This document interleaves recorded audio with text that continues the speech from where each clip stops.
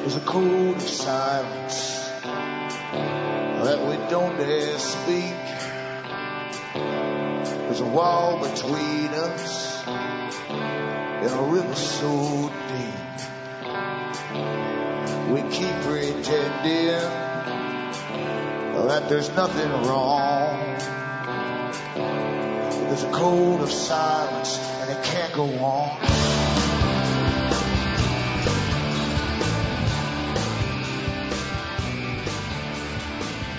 Hi folks, I'm Alan Watt. This is Cutting Through the Matrix on June the 18th, 2013. For newcomers, as always, go into cuttingthroughthematrix.com and find out what the system is that you're born into, where it's going, how it got together, who runs it all.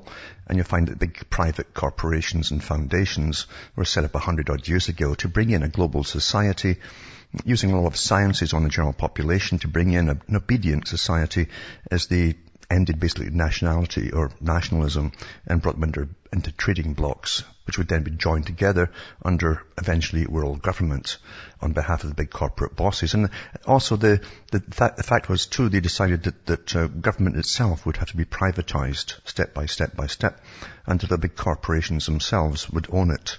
And we're pretty well on the way to that stage today.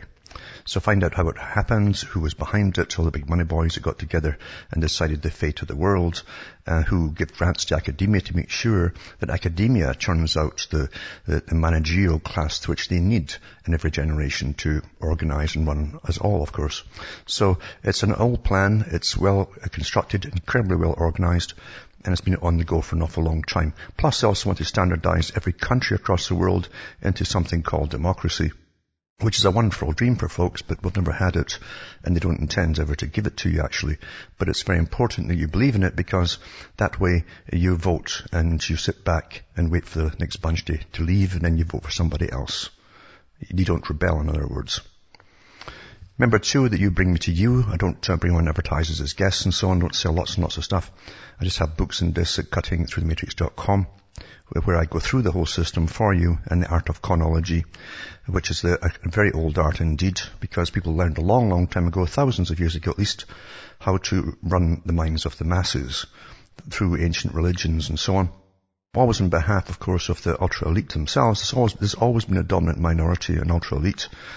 And of course today is rather huge, actually. It's a large dominant minority across the whole planet with lots in common with each other. In fact, a lot of them intermarry with each other and have done for a long, long time. And they also pass on the money to each other because they're awfully, awfully rich. And they don't intend to give up the power. So to buy the books and discs at cuttingthroughthematrix.com, remember, from the US to Canada, you can still use personal checks or international postal money orders. From the post office. You can send cash or use PayPal across the world, Western Union, MoneyGram and PayPal. And straight donations are really seriously welcome as we go through inflation and costs are going up. As we all know, we're all getting it. Canada goes up higher than most folks because we always get gouged more. In fact, I think I read an article today where Canada was paying at least 18% more, often much more, for the same items sold in the US and sold in Canada. And plus we have the taxes on top with the so-called general sales tax and harmonized taxes and so on. But people don't complain here, you see. So as I say, you can buy the books and discs and keep me ticking along. Now, most folk have a hard time today because you understand the whole system of controlling the population is to make them think they're free, always. And to make you think that things just happen out of the blue. Financial crisis, for instance, just happen spontaneously. Wars happen spontaneously too, and things like that. Nothing is further from the truth. Wars take years and years to prepare for. Even the colour revolutions take years to prepare for and agitate from within the countries where you send the agitators into. And then, of course, they call it soft power at the Council on Foreign Relations and in the military, Pentagon and so on. That's what they call soft power. And then it's followed up by bringing in radicals or insurgents from all over, mercenaries basically, who are paid by the Western governments to go in and take over countries, because those countries have to be standardized, plundered too, and brought back to the Stone Age, so that another dominant minority who live in the region can dominate them all. Back with more after this.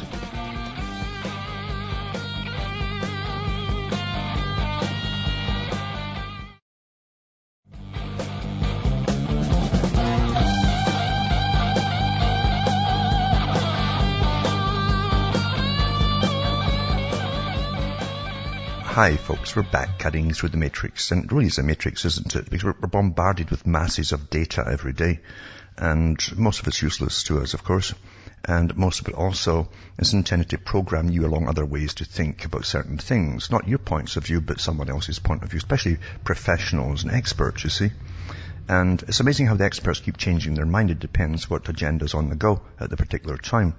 And they're very flexible, in other words, with the experts' opinions, because we're trained to believe in experts. And you can go way back to the 50s and 40s with Lord Bertrand Russell and others who worked with the global think tanks to bring in the system. And he said, we'll train the public to believe experts until basically a mother wouldn't know how to change the diaper on her child without expert advice. Now they have courses in it and stuff like that. When he talked about that, everyone knew how to change them. Even the boys knew, because they were brought up in families helping out. But not nowadays. Everything's experts, you see. And with this technique, of course, we're conned into any way that they wanted to con us at all. And again, that technique wasn't original. It's been used before, and Russell knew it too, because he also studied Edward Bernays. He knew him too. And Edward Bernays, of course, was used by many U.S. presidents to help manage the minds of the general masses. He even got a war going for a private enterprise at one point and got the U.S. to fight it for him, because I think it was American Fruit Company that was based in Latin America. And they voted in democratically voted in their own president, but he wanted the workers to get paid rather than just get slave labor. And it was upsetting the big cartel that owned all the fruit and so on. It was imported to the U.S., a big client of Bernays. And so Bernays actually started up what appeared to be an official cinema news system, very much like Pathy News, and saying that communists were now in there. And so they got the US to invade the country, bump out all opposition, install their dictators again, and the business went back to usual. He was paid a lot of money for it too, of course, but he actually used the US troops, and the taxpayers paid for it all.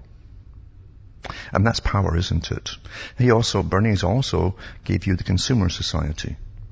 He also worked on the end of the Consumer Society and for globalism as well. He lived an awful long age, of course, but psychopaths generally do, because they don't worry about things. But getting back to Russell too, he understood all this stuff, and he said, we'll train the general population to be egocentric and narcissistic.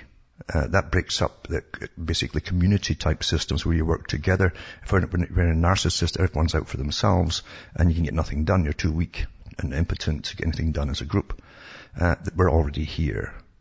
Every stage, every planned stage of the last century into this stage of this century and beyond was all planned way back in the 40s and 50s by professional think tanks.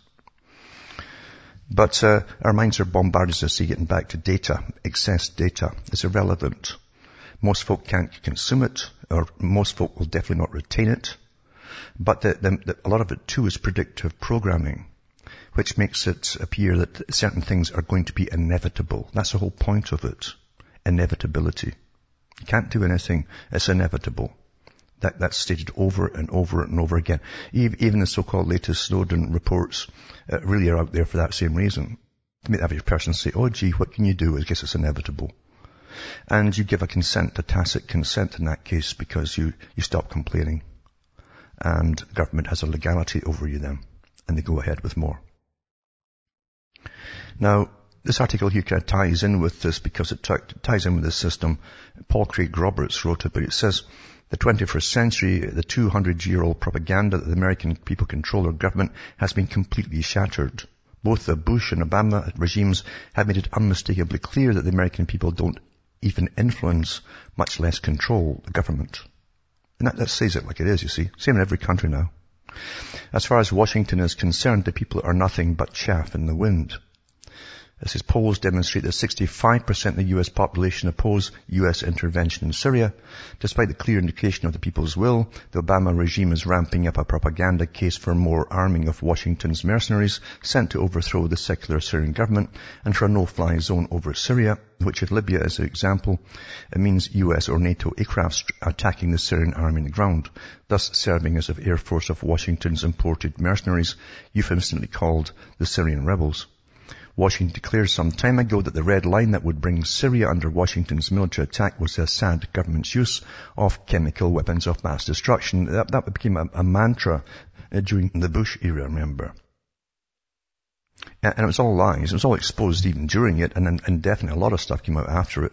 And of course all these guys were on television all the time lying. Colin Powell, all the rest of them. It doesn't matter because John Pilger said it. When they've planned war, facts don't matter. This is planned war. Facts don't matter. It says once the announcement was made, everyone was immediately knew that Washington would fabricate false intelligence that Assad had used chemical weapons.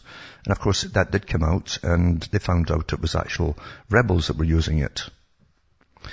And it says, just as Washington presented to the United Nations the intentional lie via Secretary of State Colin Powell that Saddam Hussein in Iraq had dangerous weapons of mass destruction. One of them happened to be a weather balloon that the British government had sold them with a trailer on it. They tried to say it was a rocket was on it.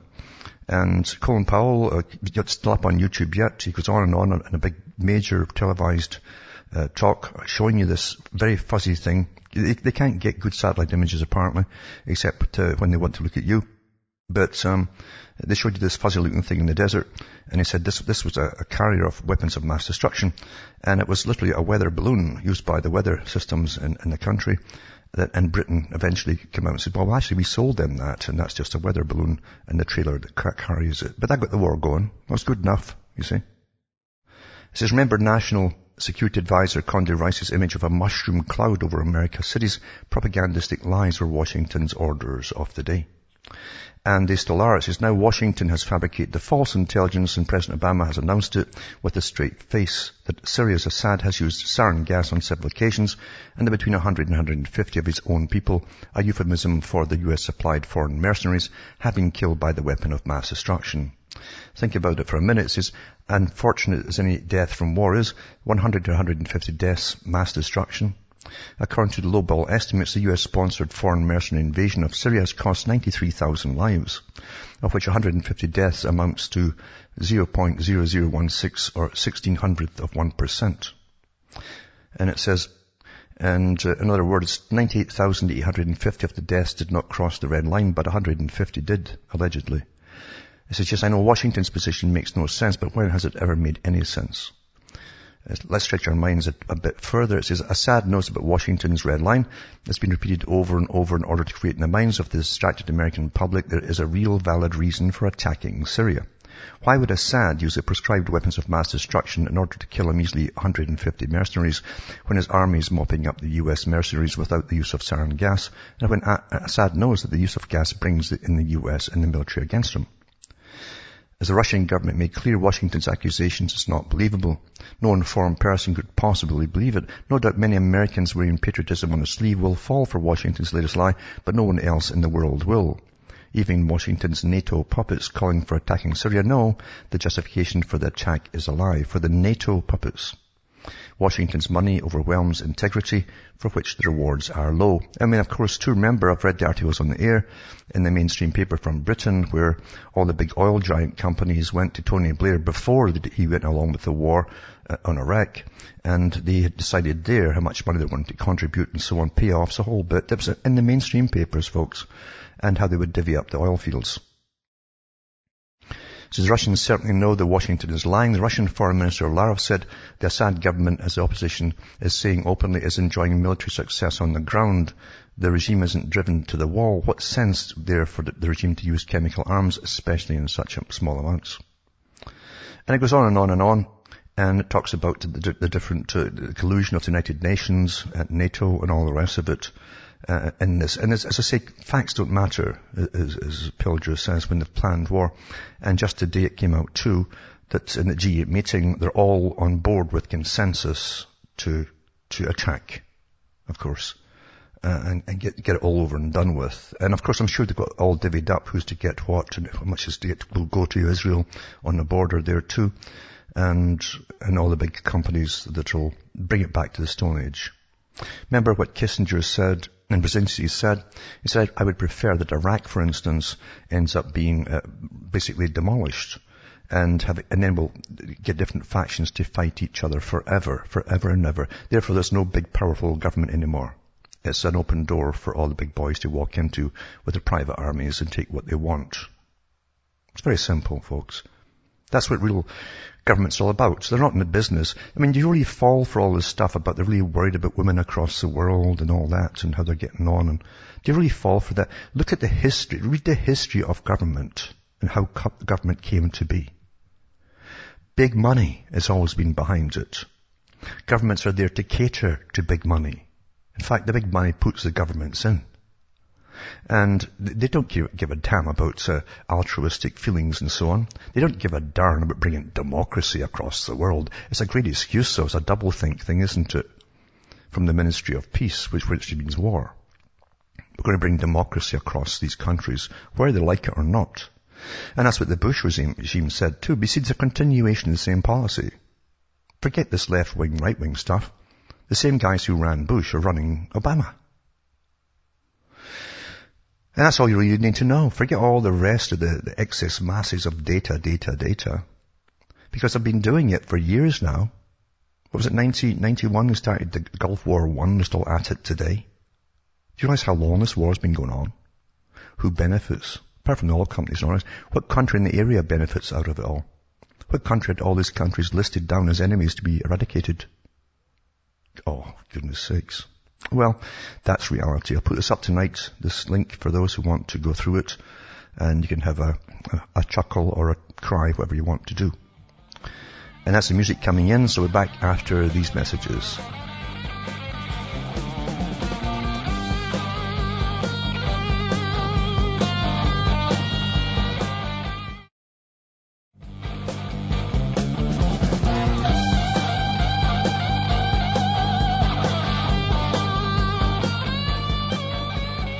Hi folks, this is Cutting Through the Matrix, and the US is awfully generous, mind you, with your money, mind you. But it says the US will buy Russian helicopters. Why aren't they buying their own Russian helicopters? Russian helicopters for the Afghan military, which of course is private armies are putting in there too. So private companies are going to get Russian helicopters, which the US are going to buy for them. And it says that one of the Russian-made Mi-17 helicopters, it shows you purchased by Alabama-based defense technology, is seen in Allen Hughes. It says Russia in this picture taken January 3rd, 2011, it says. So it says the Pentagon said Monday it will spend $572 million to buy 30 Russian-built military helicopters that will be used by Afghan security forces. The Mi-17 helicopters will be used by Afghanistan's National Security Forces Special Mission Wing, which supports counter-terrorism, counter-narcotics, and special operations missions. The contract with Rosoboronexport, the Russian arms company, covers spare parts, test equipment, and engineering support, and the Pentagon said the work would be performed in Russia. It's expected to be completed by the end of 2014. So there you go. So this big private company, of course, will have a lot of big connections, I'm sure, and they're getting it paid for by the U.S. taxpayer again. That just seems to be the normal thing to do, isn't it? Doesn't it see that? And then too, the U.S. I mean, I was reading an Israeli paper where they actually joked in the Israeli paper. I don't know if it was a joke or not, but they actually said that the U.S. is run from Tel Aviv, you know. But it says U.S. House passes amendment to the NDAA regarding the national defense of Israel. And it says, amendments to the NDAA passed the U.S. House of Representatives Friday. The pricey amendment doesn't apply to the national defense of the United States, but that of Israel. It's a policy of the United States to take all necessary steps to ensure that Israel possesses and maintains an independent capability to remove existential threats to its security and defend its vital national interests. The amendment was introduced by Representative Peter Roskam and passed overwhelmingly with a vote of 315 to 108. It'll go for a vote by the Senate next and then cross the desk of President Obama before it becomes a law that Israel can remove existential threats on the American taxpayers' dime. I wonder if they'll give them Russian choppers too. The bill would require the President to report every 90 days upon how the necessary steps are being implemented. It includes the mandatory identification of all aerial refueling platforms bunker buster munitions and other capabilities, and maintenance by Israel of robust independent capability to remove existential security threats, including nuclear and ballistic missile facilities in Iran, and defend its vital national interests. It's also important to note that while the city of Detroit defaulted on $2.5 billion of debt this week, the amendment promises to triple the request for missile defense cooperation funding for Israel from $96 million to $284 million. It must be the summer. I mean, the US is getting awfully generous, isn't it? If they've got any sunny weather. I don't get it in Canada, mind you, because of all the geoengineering that goes on here. And in fact, last night, the temperature went down to 40 Fahrenheit. And tonight's to go down to freezing level. Not kidding, freezing. They're talking about frost tonight, freezing and frost. And this is June. But remind you, they're having global meetings as we speak about global warming. And we're causing it, apparently.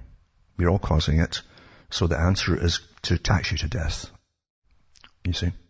And everyone's swallowing this rubbish because they're brainwashed. And it's incessant. They can't give up the brainwashing. It's quite something. They've got to keep saying it in unison all together, you see, and it overwhelms the average person's mind. They can't all be lying, surely. Well, yeah, of course. Yeah, they can actually all be lying, yeah. Because they're all well paid to lie to you. Also, too, it says the EU and the US to launch talks for the world's biggest trade pact. Now remember, too, the boys who set up this global system 100 odd years ago talked about, they were the big money lenders to the countries. They were big lenders, not just banks. And they set up their foundations as front organizations, and then they set up groups like the Council on Foreign Relations in America, which is just the American branch of the Royal Institute of International Affairs, private organization of the biggest, richest folk on the planet, who also run all the medias across the world to standardize the news. If you want mind control, you must get all the news standardized. And they also have members throughout their governments because they put them into government. The bureaucracies are primarily staffed by members of them, not just in the US and Britain and Canada, New Zealand, Australia, but across the whole world now. So here you are, the world's biggest trade pact. And they said 200 years ago they would bring in free trade and then join nations together and eliminate national countries like Europe. The EU and the United States are set to launch negotiations Monday to create the world's biggest free trade pact, despite a hard line by France to protect its film and culture sectors from Hollywood. The EU and the US are set to launch the negotiations Monday, it says. And it says it's going to be the biggest free trade pact, despite a hard line by France and so on. Such a trade deal is touted as a potentially huge boost to business. But they always say that, or you'll be left behind. Well, we know how they're going to be left behind in Europe, because at one time they had money in their countries, and now they've got masses of debt as they bail out money and hand it all to the private new central bank that runs Europe, you see. And just on and on it goes, this black hole that they keep trying to fill up to stop countries from sinking. They borrow the money from the bankers to give to these other countries, and whether they actually receive it, who knows.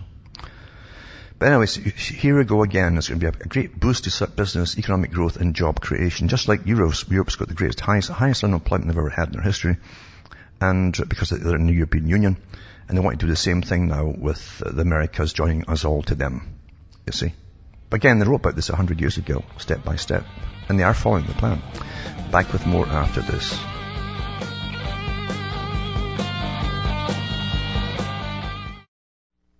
You're listening to the Republic Broadcasting Network, because you can handle the truth.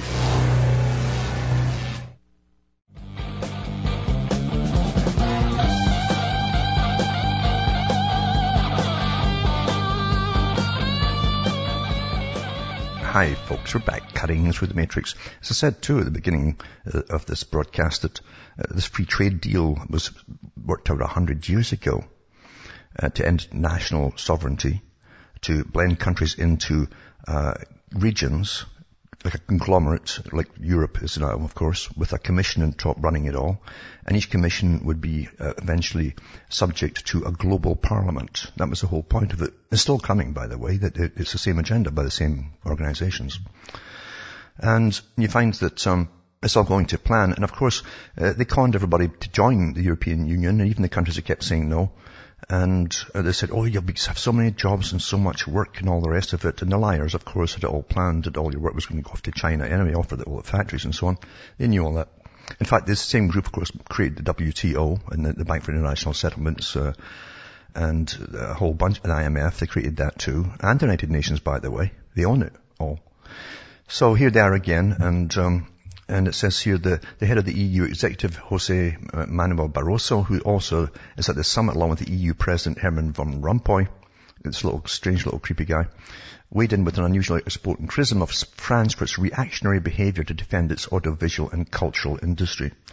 So some say they belong to the left, but in fact they're culturally extremely reactionary, he says. The President of the European Commission said in an interview with the International Herald Tribune Monday. If the EU-US deal, and Canada's in with it too, with the Canada deal, because they all work together. The CFR branch in Canada is working with the US CFR branch along with the Royal Institute of International Affairs branch of Britain. And the CFR branch too, for the European politicians, run by George Soros. That's who runs all the politicians there under the same organisation. This would be the world's largest free trade deal. Bilateral trade in goods last year was worth some 500 billion euros, with another 280 billion euros in services and trillions in investment flows. Well, if it's that good last year, leave it the way it is. Don't change it, because then we're in massive debt. But the whole thing is to standardize your laws and so on together, and you'll also be bailing out Europe, folks. You see, it's getting you into the same scam to bail out them once you join this trade deal. It's all economics are involved in the trade deal. All economics and laws. The EU says an FTA would add about 119 billion euros annually to the EU economy and 95 billion euros for the US. That's probably debt. But British Prime Minister David Cameron, who is hosting the G8 meeting of leading industrial nations, made no mention of the row with France as he hailed the deal. And of course, it's all PR stuff. I mean, you hate even reading their stuff, isn't it? You really hate it. Because the scriptwriters give you the same old standard things you've seen down through history. Getting agreements, signing deals, making progress on issues that will help hard-working families. Right here in the UK, he says. For me, that's what the agenda of this G8 is all about, Cameron said. What a liar. He doesn't even blush when he says it. And it says, the British Prime Minister's spokesman said he expected to take 12 to 18 months for the EU and US to complete negotiations, dismissing speculation that it could take years for anyone to see the benefits. Well, the big boys that get all the cash grants will see the benefits right away. He added, I think what you're going to see today is really good, important news with the launch of the EU-US trade negotiations. And that's about it. You can't say any more about this awful rubbish, because the rest is just public relations propaganda and stuff like that.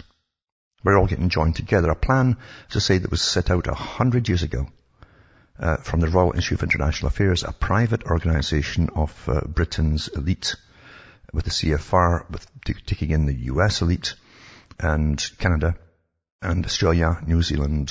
They've got India in it now too, and a few other countries. They've even got Germans in it now. So they're running pretty well the whole country and putting their own guys into bureaucracies in those countries, have done for a long time. And also electing, they actually admit that. They put in the prime ministers and presidents. That's what Carol Quigley, their personal historian, said himself. And this article here too, it says, the Group of 8 summit, the one pillar of today's GX world. It's quite interesting, this, because it's from the CFR, Council on Foreign Relations, the big boys themselves, you see. Called the internationalists, because that's their job, to bring you all, and make you all international. So the Group of 8 summit, one pillar of today's GX world, and it says it's become conventional to assert, following Eurasia Group President Ian Bremmer, we live in a G0 world. The international system lacks global leadership. Rather than concentrating efforts in common endeavours, we're told every nation is out for itself.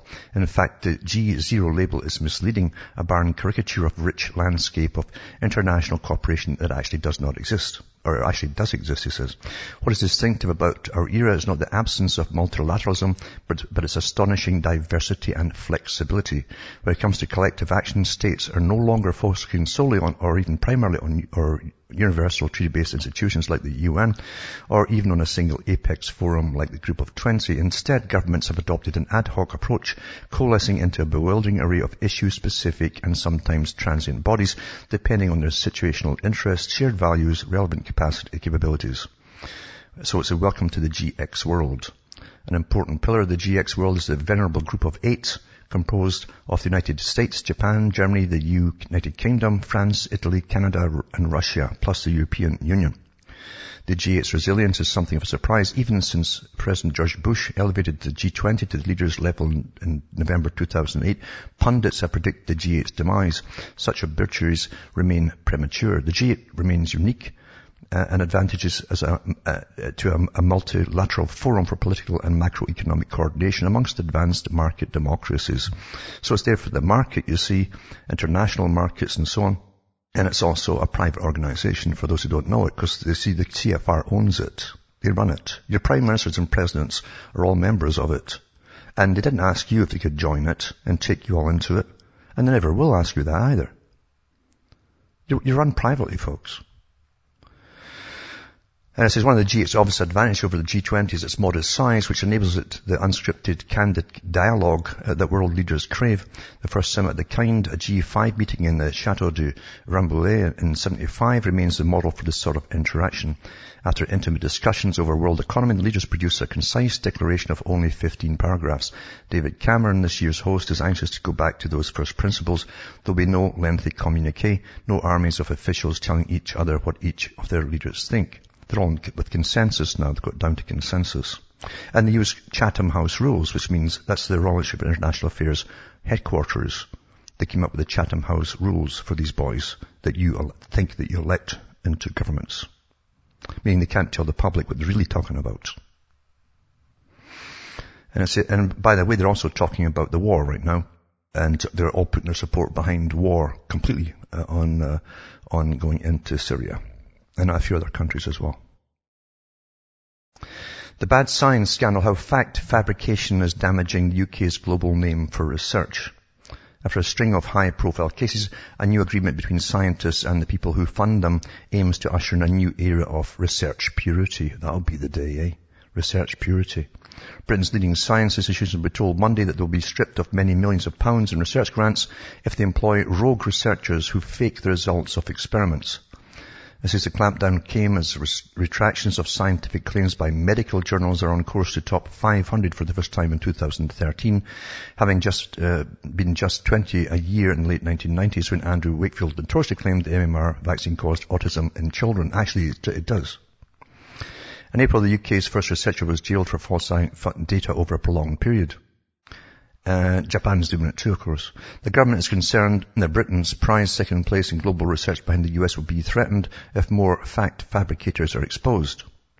It knows that hundreds of thousands of jobs could easily go to foreign rivals if British laboratories do not keep coming up with new product ideas to be made by major multinational companies in UK factories. Often the factories are foreign owned, by the way. Of the country's 133 universities and colleges of higher education are being forced to sign a new concordat for research integrity, having been warned by major fund providers that those who do not will be refused access to more than $10 billion or pounds in research grants funded each year by British taxpayers, and as much again from the private sector. See, the big private sectors use your universities to come up with ideas, and it saves them having to do it, and it saves them a lot of money. But the deal is that they get the patents on everything. And then the companies own it, you see. So I'll put this bit of rubbish up tonight as well. Because, as I say, the whole system is corrupt. So I wish to put all the guys that are in the Met Office and all the rest of them that are given this global warming fanaticism and climate change fanaticism so that they can tax you into poverty. It's called austerity. That's how they're going to bring you there. I wish they'd put them all out of the business as well. And getting back to the European Union, Mr. Rompuy, I'm not very sure if they call him Rompuy or Rompuy or whatever, he's a strange little guy that says very little. He wasn't elected, by the way, by the public. They've got the strange secret commission that put him in there. For the whole of Europe. Isn't that amazing? This is called democracy, you see. The euro has been saved and is no longer under existential threat from the financial crisis. See, it's just over. It's one day you wake up, just got black holes filled in, eh? Just filled itself in. Maybe it moved off into a different universe and, took the money with it. So it says, at a press conference in Loch Earn, ahead of the formal opening of the G8 summit, Van Rompuy said the European Union was now able to assure G8 nations that its economic situation was much improved since last summer.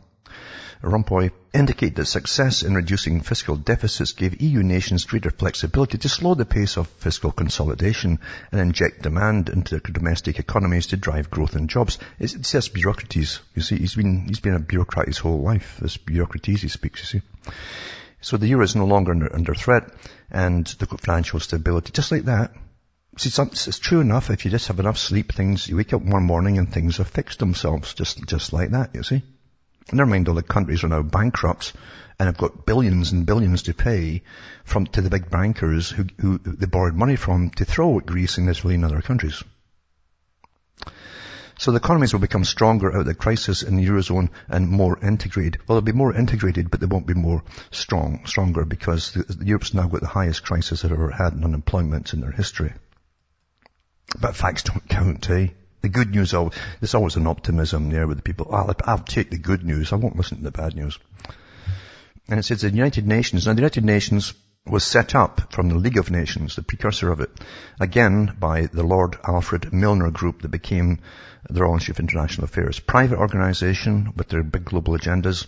They wanted wars, by the way, and they said they'd have to bring the countries to their knees and get them in massive debt, and then they unite them under these trading blocks, you see. So they're all for it. And they're based in London, of course. And it says, the United Nations prepares to go to war for the first time. If you look at the old Path newsreels from World War II, you'll see them, it's all propaganda stuff. You'll see the landing craft going in and you'll hear the voiceover saying, and there go the boys, United Nations in to fight the Germans and all that kind of stuff. So it's not the first time at all.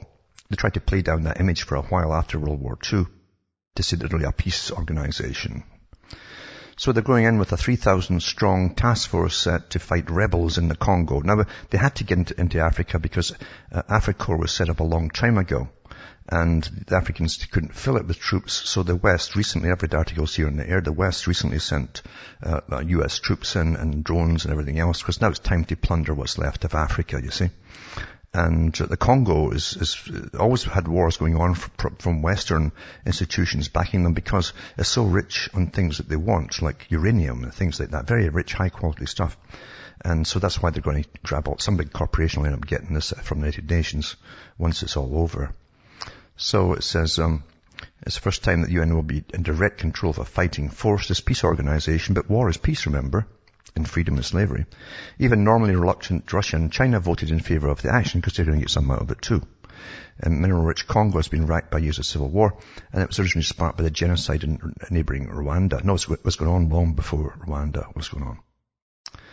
And it says the UN has led a 14-year-long peacekeeping in a bid to end the ethnic conflict sparked by the genocide in neighboring Rwanda when thousands of Hutus fled to the Congo to evade justice.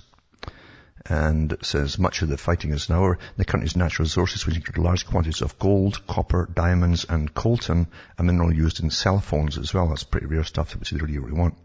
But they're all mentioning, of course, the uranium.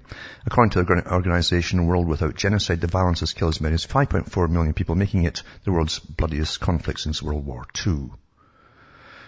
And so on and so on and so on. But, as I said, they'll get plundered. It's time to go and save them and plunder them. And for the big boys can do all the stuff. Just diamonds just sitting there doing nothing, for goodness sake. And gold and stuff. The true cost of Britain's wind farm industry is revealed. Every job in Britain's wind farm industry is effectively subsidized. Every job now. Remember, it's going to be jobs. You see? And cheap electricity is a jacket up 20-fold. And it says, every job, listen, for those who are harder thinking, listen very carefully. Every job in Britain's wind farm industry is effectively subsidized to the extent of £100,000 per year. This is a subsidy for every job. And it says, a new analysis of government and industry affairs shows the wind turbine owners receive £1.2 billion in the form of a consumer subsidy paid by a supplement on electricity bills last year. You all pay it. They employed 12,000 people to produce an effective £100,000 subsidy on each job. Disclosure is potentially embarrassing for the wind industry, which claims it's an economically dynamic sector that creates jobs. It was described by critics as proof the sector was not economically viable, with one calling it evidence of soft jobs that depended on the taxpayer. And the subsidy was disclosed in a new analysis of official figures which showed that the level of support from subsidies in some cases is so high that jobs are effectively supported to the extent of £1.3 million each for each job, eh? In Scotland, which has 203 onshore wind farms, more than anywhere else in the UK, that's because they cleared all the people out the country, just 2,235 people are directly employed to work on them, despite an annual subsidy of £344 million subsidy. That works out to £154,000 per job. And it says even if the maximum number of jobs that have been forecast are created by 2020, the effective subsidy on them would be £80,000 a year. One source who owns several wind farms and who did not wish to be named said, anybody trying to justify subsidies on the basis of jobs it's creating is talking nonsense. Wind farms are not labour intensive. They're not even very intensive at producing electricity, by the way. There's been mounting controversy about the value of both onshore and offshore wind farms, with discontent amongst backbench Conservative MPs. The industry's trade body Renewable UK has campaigned to promote the method of electricity generation as a way to create jobs. It states on this website that we aim to create thousands of jobs across a wide range of business sectors. It says the industry currently employs 12,000 people and is set to employ up to 90,000 people by 2020. I think they'll have to get them in that eventually, because if you look at the pictures, I'll put some up tonight too. You see all the dead seagulls at the bottom of them and smashed songbirds with their heads cut off and everything, because they get shredded to pieces with these. So they need lots of people to pick up the mess. Maybe they'll recycle it or something for who knows what. Maybe they'll put it in your food. It's maybe better than the burgers you're eating. It's not meat at all. The promise of future jobs is dependent on the building of large-scale wind farms at sea and the construction of factories in Britain to manufacture the turbines, which are currently almost all built abroad. And they don't last long, and in high winds, they shatter. You don't want one of those props going over your head or through your house when you have a high wind. Back with Morton after this.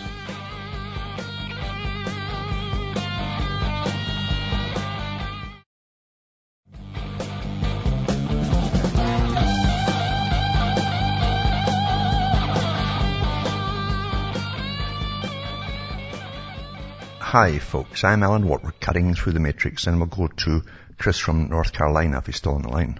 There, Chris. Yes, sir, Mr. Watt. How are you doing? Not bad at all. This is going to kind of come a little bit out of left field, and I hate to get off topic, but I've called you before about a religious subject, and I've read some of the books that you recommended me to read before, and one thing that has really kind of caught my interest is I read in a book, I can't remember the book right off the top of my head, but it said that the Knights Templars, when they first went to Jerusalem, they set up on the side of the old temple, and they're supposed to have found some relics that would have kind of proved that the church had taken the story of Jesus and modified it somewhat. Is there any truth to that? Do you know, or I don't know anybody else to ask about? Well, that really came out with a book that was called Holy Blood, Holy Grail. And it was written by some journalists in Britain who actually belonged to a different religious persuasion, with an intention of debunking Christianity because they're enemies of it, actually.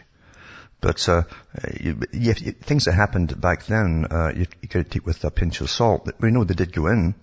There was a small mosque they built, basically, a temple for themselves. But most of it's steeped in folklore. We really don't know what they found.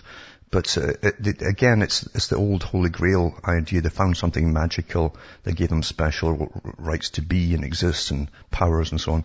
It's a typical standard tale that came out. It originated too in France, the whole like along with the King Arthur thing at about the same time. And they ran with it. So people love mysticism and all the rest of it. All you can really say about the Knights Templar is they did get a charter to exist from the Vatican eventually. The Knights of St. John already were there, Hospitallers. And the Templars were given, or took themselves gradually the right to tax people and lend money out. For the first time, they became the first real big bankers outside. But at that time was the Spanish Judaic communities that run a good part of the world at that time.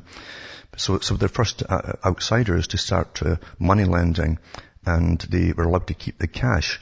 It got so bad though that when widows were they lost their husbands in the Holy Wars, the widows were being convinced by the representatives, having good talking salesmen in the Knights Templars, to leave whole dowries and castles and everything to them. So they were taking over vast estates all over Europe. And that's why Philip of France, of course, got the wind up when he saw the power that they were collecting to themselves. And they were not following Christianity at all, by the way. And they really were a precursor of what we call Freemasonry. They were allowing anybody from any faith or whatever into the organization, into the brotherhood as they called it. And that all came out during the trials. So they were disbanded and all of them were arrested. But in some countries they were allowed to stay free, like England didn't arrest them. Other ones fled to Scotland and they settled in Argyllshire. And in Argyllshire, you'll still see the old Templar gravestones there with their markings on it and the sword and so on. So they certainly went down through the ages. A lot of them settled also in what became southern France, in that region there. And they also gave it a lot of mystic stories from that region as well. They became Cathars and Bogomils. In fact, I think they started them up to fight Christianity. Yeah. Thank you very much. I sure do appreciate it. And thanks for calling. From Hamish myself from Ontario, Canada, as good night. And may your God or your gods go with you.